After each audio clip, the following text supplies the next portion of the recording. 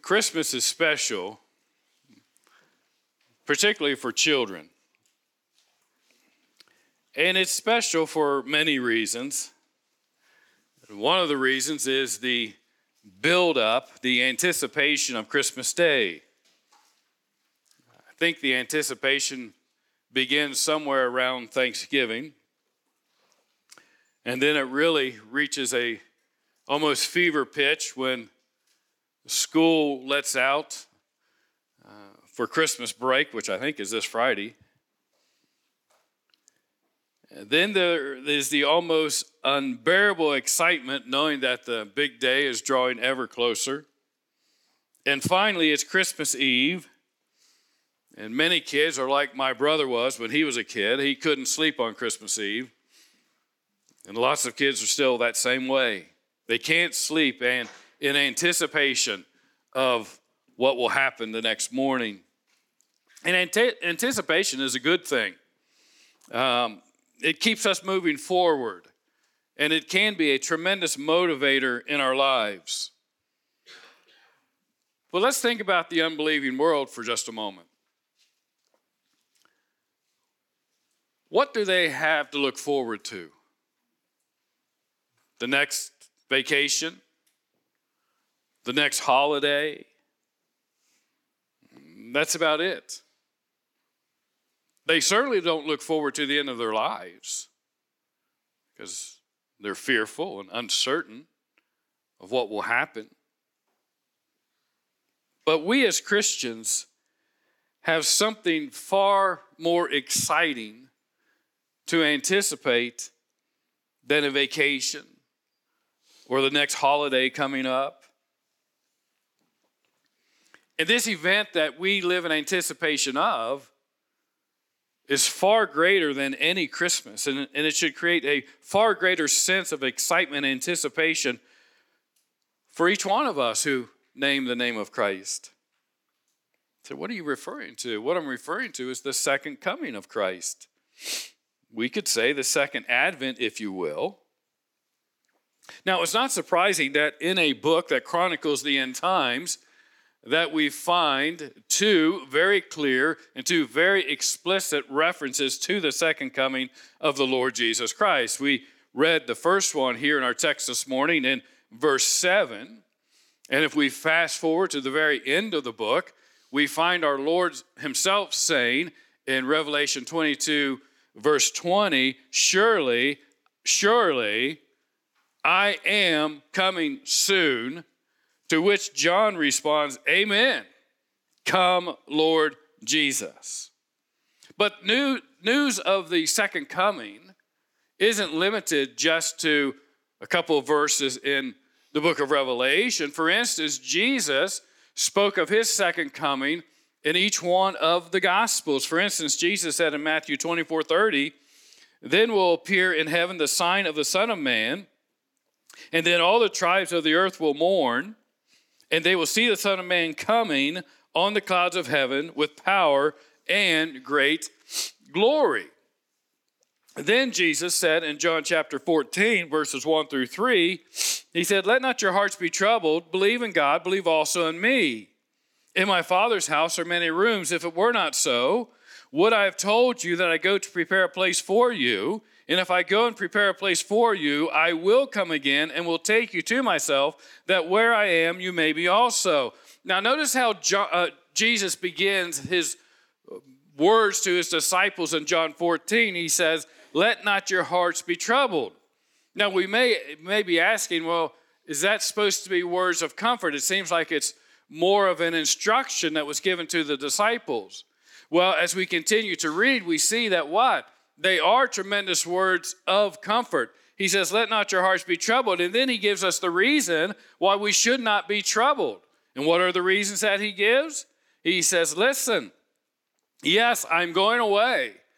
But the reason I'm going away is to prepare a place for you. And you need to know this, that I will come again. So what is the comfort that we gather from that? He's not forgotten us. He's not abandoned us.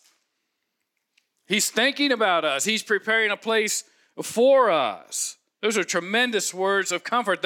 The comfort is found in the reality, in the certainty that he's preparing a place for us, that he is coming again, and that when he returns, we will be with him for the rest of eternity. Those are words of what? Tremendous comfort. And the Lord's words there in the Gospel of John convey the same message that John writes in the book of Revelation. But the second coming of Christ is not limited to a few verses in the book of Revelation, nor is it limited to the Lord's references in the Gospels. The Apostle Paul also addressed the second coming of the Lord Jesus Christ. So he writes to the church at Thessalonica, who were a little concerned, they were a little worried, they had been exposed to some bad teaching, and it was robbing them of the comfort that the second coming was supposed to be supplying them. So he writes to them in 1 Thessalonians 4, he says, "But we do not want you to be uninformed, brothers." Now notice this, their consternation, if you will, their lack of comfort came from bad knowledge. So Paul says, listen, I got a pastor's heart. I don't want you to be uninformed about this situation. I do not want you to be informed, brothers, about those who are asleep, that you may not grieve as others do who have no hope. Isn't it wonderful that we as Christians have hope? I mean, what's Paul referring to? He's addressing this in the context of those who had lost family and friends. They had lost loved ones to death. If you've ever been to the funeral of an unbeliever and take note of the way that other unbelievers respond to that death, it is a marked difference than when you go to the funeral of a Christian. I don't mean this in any way, shape, or form to be irreverent, but when my father passed away and we had his funeral, yes, I was saddened by that, and yes, I had grief by that, but there was an overwhelming sense of joy in me knowing that he was with Christ. That's where we have our hope. That's where our hope comes from. That's where our comfort comes from. That you may not grieve as others who have no hope, for since we believe that Jesus died and rose again, even so through Jesus, God will bring with him, don't you love that? God will bring with him. Forgive my hopefully sanctified imagination for a moment. But if I'm still alive, you know who I'm going to see coming with him? My dad. Sherry's dad.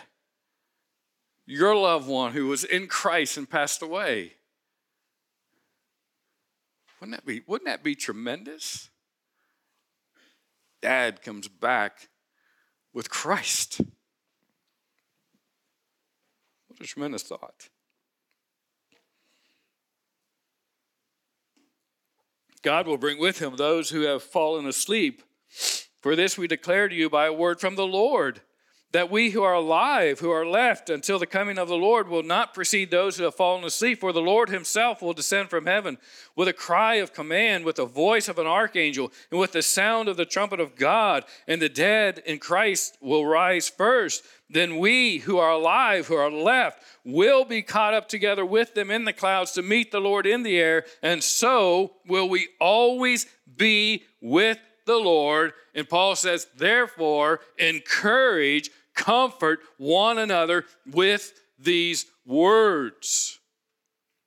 Listen, the scriptures do never, ever discount the comforting power of the scriptures applied by the Holy Spirit.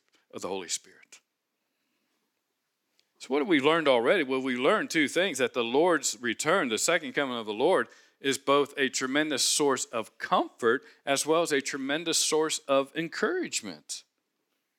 And it's even referenced in the Old Testament. For instance, the Old Testament prophet Zechariah, he wrote in chapter 12, verse 10. Of course, he's speaking on behalf of God. He says, I will pour out on the house of David and the inhabitants of Jerusalem a spirit of grace and pleas for mercy, so that when they look on me, on him whom they have pierced, they shall mourn for him as one mourns for an only child, and weep bitterly over him as one weeps over a firstborn. Do you see the second coming in that verse? So no, where's it at? It says, well, Zechariah says, so that when they look on me, on him, they have pierced. Well, how will they be able to look on him when he returns for the second time? So what do we see here? We see that the second coming of Christ is not some obscure truth, but rather that it's a prominent truth that is displayed throughout the Scriptures.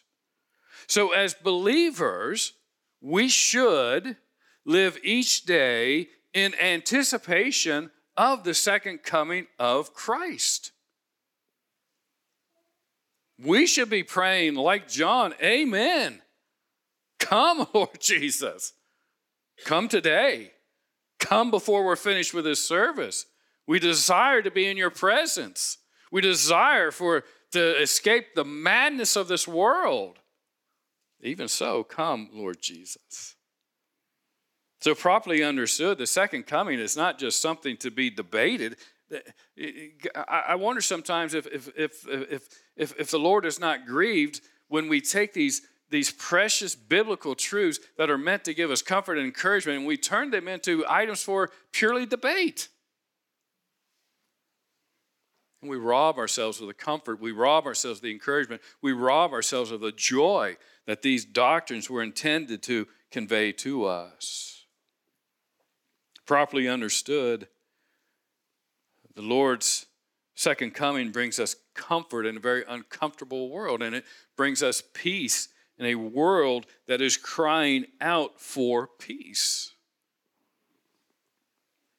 So what does John, writing under the inspiration of the Holy Spirit, teach us here? Well, John teaches us three things. Let me give them to you. Number one, John teaches us of the certainty of the second coming. The certainty of the second coming. Look at chapter 1, verse 7 with me again. Behold, he is coming. Stop right there. Behold, he is coming. John begins verse 7 with a word that we probably seldom, if ever, use. When's the last time you and I used the word behold? Probably not recently. So it's good that John uses a word that we don't normally use. You know why? Because it does exactly what he wanted it to do. The word behold is an attention-getting word. So he wants to arrest our attention. Amidst the clamor of life, the struggles of life, all the thoughts that intrude upon our mind and want to crowd out the truth of the Scriptures. So John says, behold, listen up. I've got some incredibly good news to tell you. I've got some words of encouragement for you. I have great words of comfort for you. What is it, John? What is it, John? What is it, John? He is coming. Now, that doesn't really resonate with us because we are not the original recipients of the book. The original recipients of the book were what? These were the seven churches in Asia Minor, and they were undergoing or about to undergo tremendous persecution. Lives would be lost. They would be tested for their faith. There was trouble all around. They were losing their jobs. They couldn't provide for their family. And so he gives to them these incredible words of certainty, of comfort and encouragement. Behold, he is coming. And so they were assured that their Savior, the Lord Jesus Christ, had not abandoned them, had not forgotten about them, that he was well aware of what they were going through. Behold, he is coming. He wants us to hear these words of certainty. The certainty was in the fact that the one who walked among the seven churches was going to return, and he would end the suffering and the persecution of his people. The Christian's comfort comes from the certainty and the security of the promises of God. Do you see that? I grew up in Cincinnati, home of Skyline Chili, amen. And Xavier basketball was on the radio. And they had an announcer that every time one of the Xavier basketball players would make a shot, he said, "You can write it down and circle it. You can write it down and circle it. If God said it, it's going to happen." We would say today, you can take it to the bank. Or as some old boy says, that dog will hunt. Right? It's sure. It's certain. If God has said it, it will come to pass. In fact, if we pay attention to the entire opening paragraph here, first two paragraphs here, verses 1 through 8, we see that the entire thing is riddled with certainty. Certainty. Look at verse 1. The revelation of Jesus Christ, which God gave him to show to his servants the things that must take place. You know what that word must there means? It's necessary. It's inevitable. It is a divine necessity that these things take place. And what did we learn last week? Why do these things take place? Because of the eternal decrees of God. These things must take place. It's necessary that these things take place. It's inevitable that these things take place. Jesus himself gives us an illustration of this in Matthew chapter 16, verse 21. Matthew records, "From that time Jesus began to show his disciples that he must go to Jerusalem and suffer many things from the elders and chief priests and scribes and be killed and on the third day be raised." Again, why was it necessary? Why was it inevitable? Because of the eternal decrees of God. If God has said it, you can write it down and circle it. You can take it to the bank. It will come to pass. This is all a part of God's eternal plans and purposes. No surprises here. God is not playing catch up in any way, shape, or form. But look at verse 3. In verse 3, "Blessed is the one who reads aloud the words of this prophecy, and blessed are those who hear and who keep what is written in it, for the time is near." Now, part of the blessing of the comfort comes from the knowledge, again, that Jesus hasn't abandoned us. He reminds us that the time is near. The time is drawing closer every day, and it grows closer with each and every passing day. Time is near. So do you think it will happen in our lifetime? I have no idea. But I believe with him when he says the time is near. In his perfect timing, he will return. He will return. So John, writing under the inspiration of the Holy Spirit, assures not only his original readers, but us as well, that the things, the events that they're about to read about are going to take place. They must happen. So when they get to verse 7, what do they read? That Jesus Christ is coming with clouds. And they have the reality of that certainty. And from that certainty comes security and comfort. Number 2, we see the comprehensiveness of his coming. We have the certainty of his coming. Now we see the comprehensiveness of his coming. And again, that's in verse 7. "Behold, he is coming with the clouds, and every eye," would you make note of that? "Every eye will see him, even those who pierced him, and all," make note of that, "all tribes of the earth will wail on account of him, even so, amen." When the second coming of Christ occurs, it will not be a secret to anyone. It'll be a surprise for many, but it's not going to be a secret.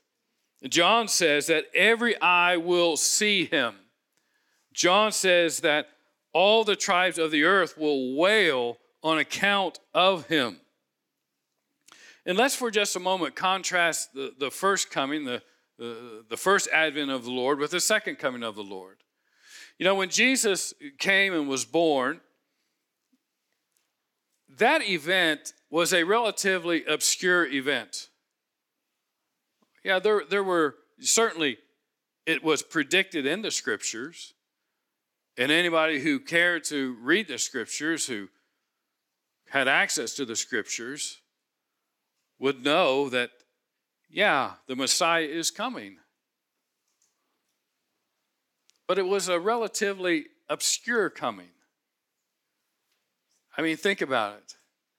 Gabriel shows up one day to a young virgin named Mary. She's probably between 12 and 14 years old. And tells her that she is going to have a child. He shall be called Great. His name is Jesus.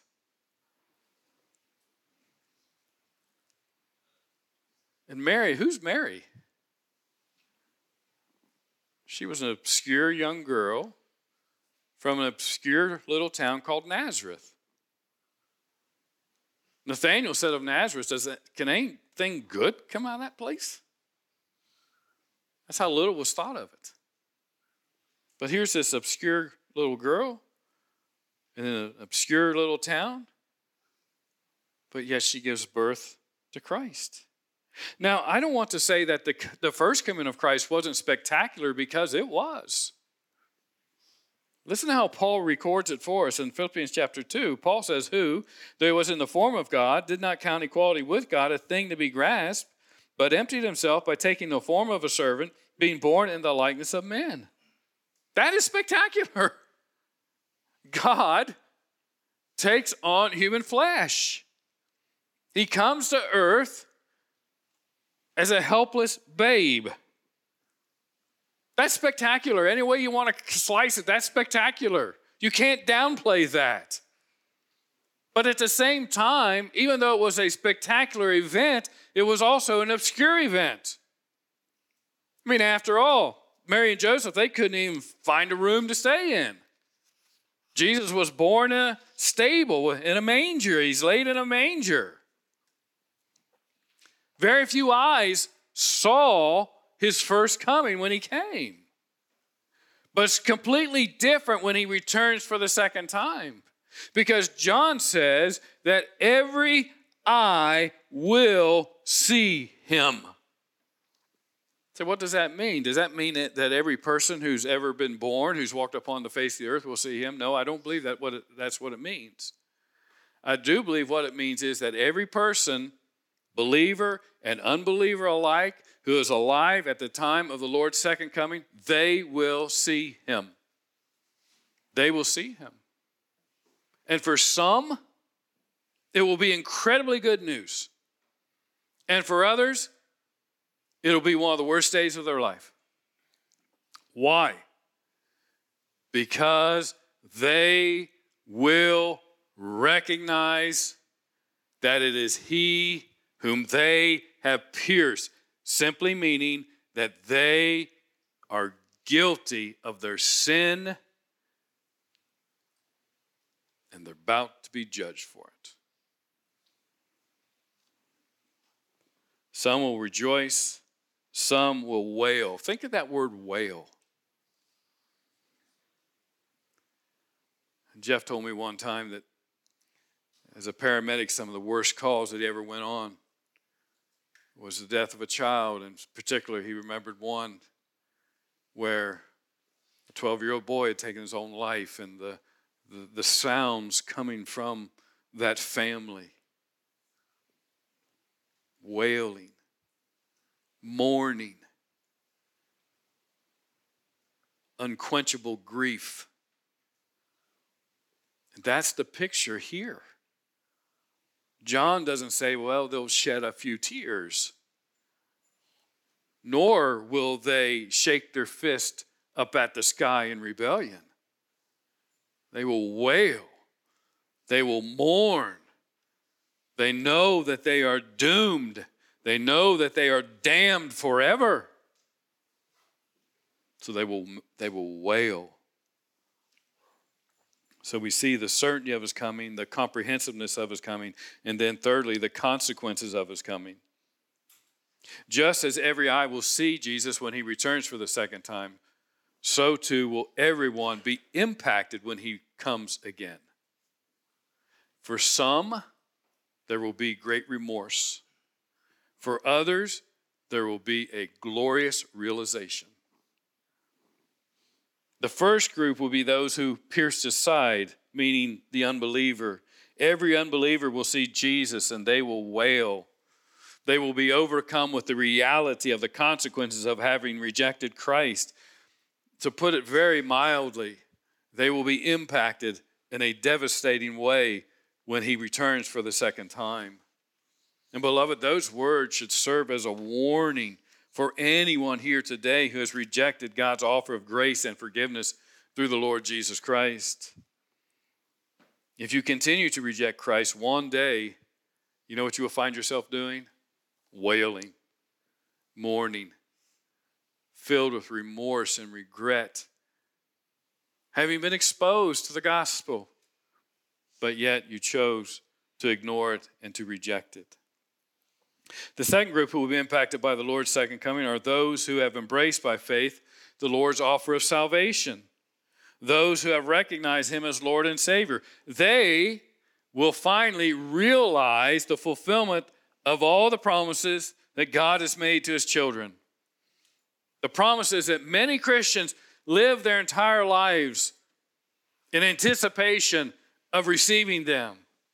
Well, those who are alive when the time of Christ's second return, they will finally realize the fulfillment of all of these promises. Look with me at verses 5 and 6.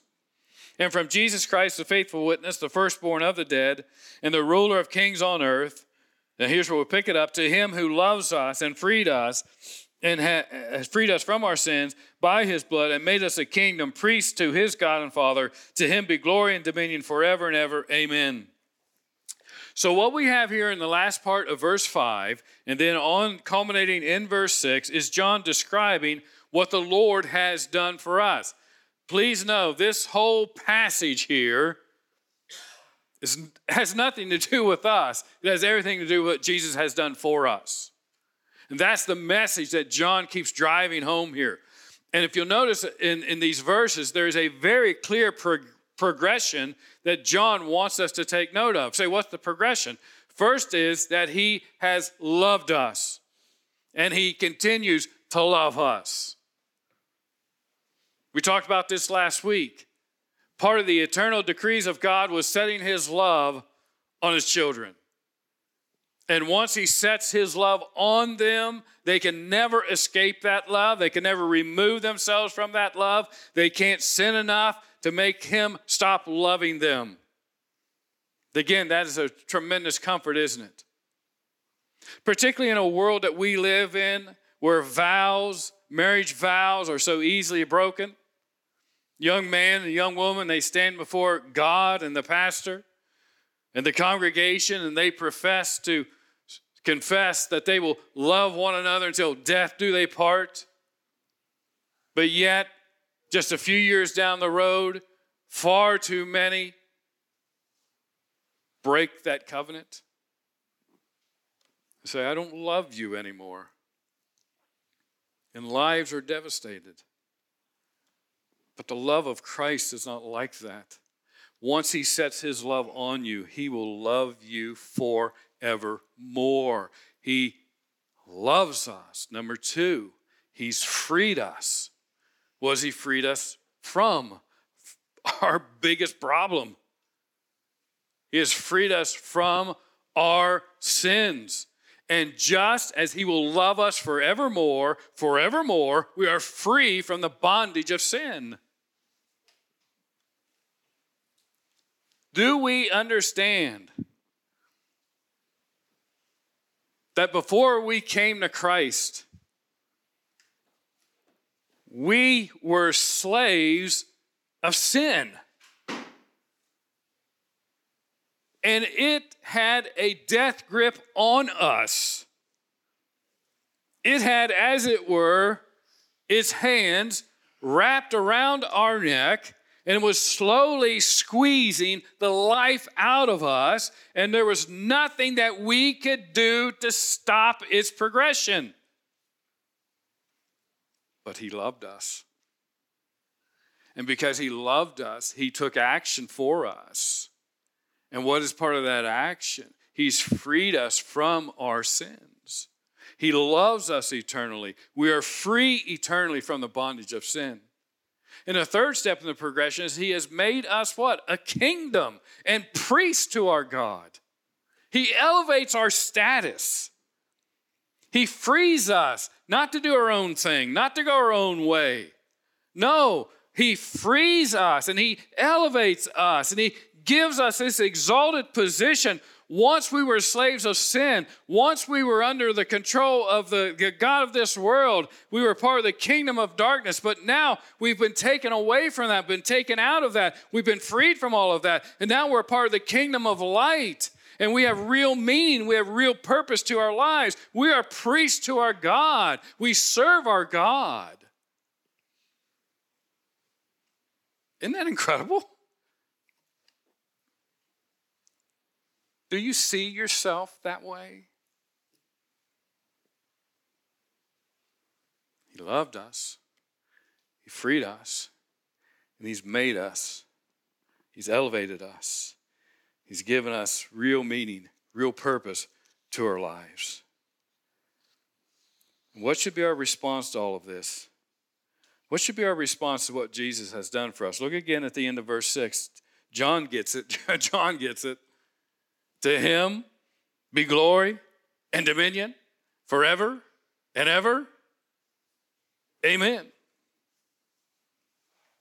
You know what he's saying there? Amen. That's true. This should be our response. We should worship him. We should praise him. We've been freed from the constraints that kept us from praising him properly acknowledging who he is and what he's done for us. Now he's loved us. He's freed us. He's made us. Therefore, we should praise him, give him all the glory, give him all the praise. Picture yourself in Revelation chapter 5. You're going to be numbered among that great throng that is there, that cries out, "Worthy is the Lamb who was slain to receive blessing and honor and glory." Is he worthy? He is. He is. And that's what John is wanting us to see here. And just as the wise men who appeared at the first coming of the Lord Jesus humbled themselves and bowed before him and worshiped him, so too should we.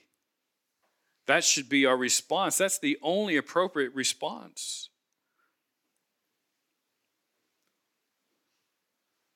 So where do we go from here? Number one, I believe we should make a concerted effort to live with a sense of anticipation of his second coming. Every day, we should pray, "Even so, come, Lord Jesus." Now, some people think I'm morbid. I'm really not morbid. I think I'm a realist. I have a personal goal of preaching until I'm 80. I didn't say pastoring, but preaching until I'm 80. And this year I'll be 63. So that's only 17 years. Now, to someone who's in their 20s or younger than that, 17 years, oh, my word, that's like an eternity. Nah, baby, nah. It's not. My oldest child's been married 10 years now. Tack on 7. I'll be boot scooting off this earth if God allows me to make it that far. See, if we live in anticipation of a second coming, it will reorient our priorities. The things that we think are so important will not be all that important to us anymore. It'll change the way that we view how we spend our time, how we spend our money, how we view our lives, knowing that he is coming back one day. But going on from that, we derive great comfort and encouragement from the reality that he will return. He's coming back for his own someday.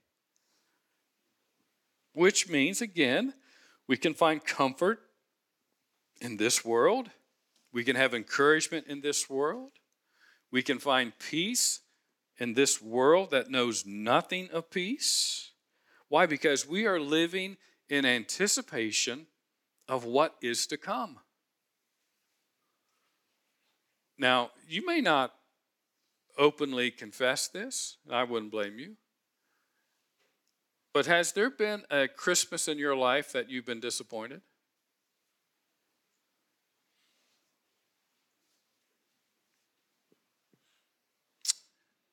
You're not going to be disappointed with what's ahead of you if you're in Christ. There's a song that my home church sang. I don't know how old it is. I should have looked it up, I guess, but I was too lazy to. But it has a great message. And it goes something like this. I think I can remember the words. What a day that will be when my Jesus I shall see. When I look upon his face, the one who saved me by his grace. When he takes me by the hand and leads me to the promised land. What a day, glorious day that will be. That's what we have to look forward to. No disappointment. No disappointment. When Christ returns, we will finally, fully realize all of the promises God has made to his children. Because Jesus is coming again, we have something far greater to celebrate and anticipate than Christmas. And I leave you with these words. Behold, he is coming.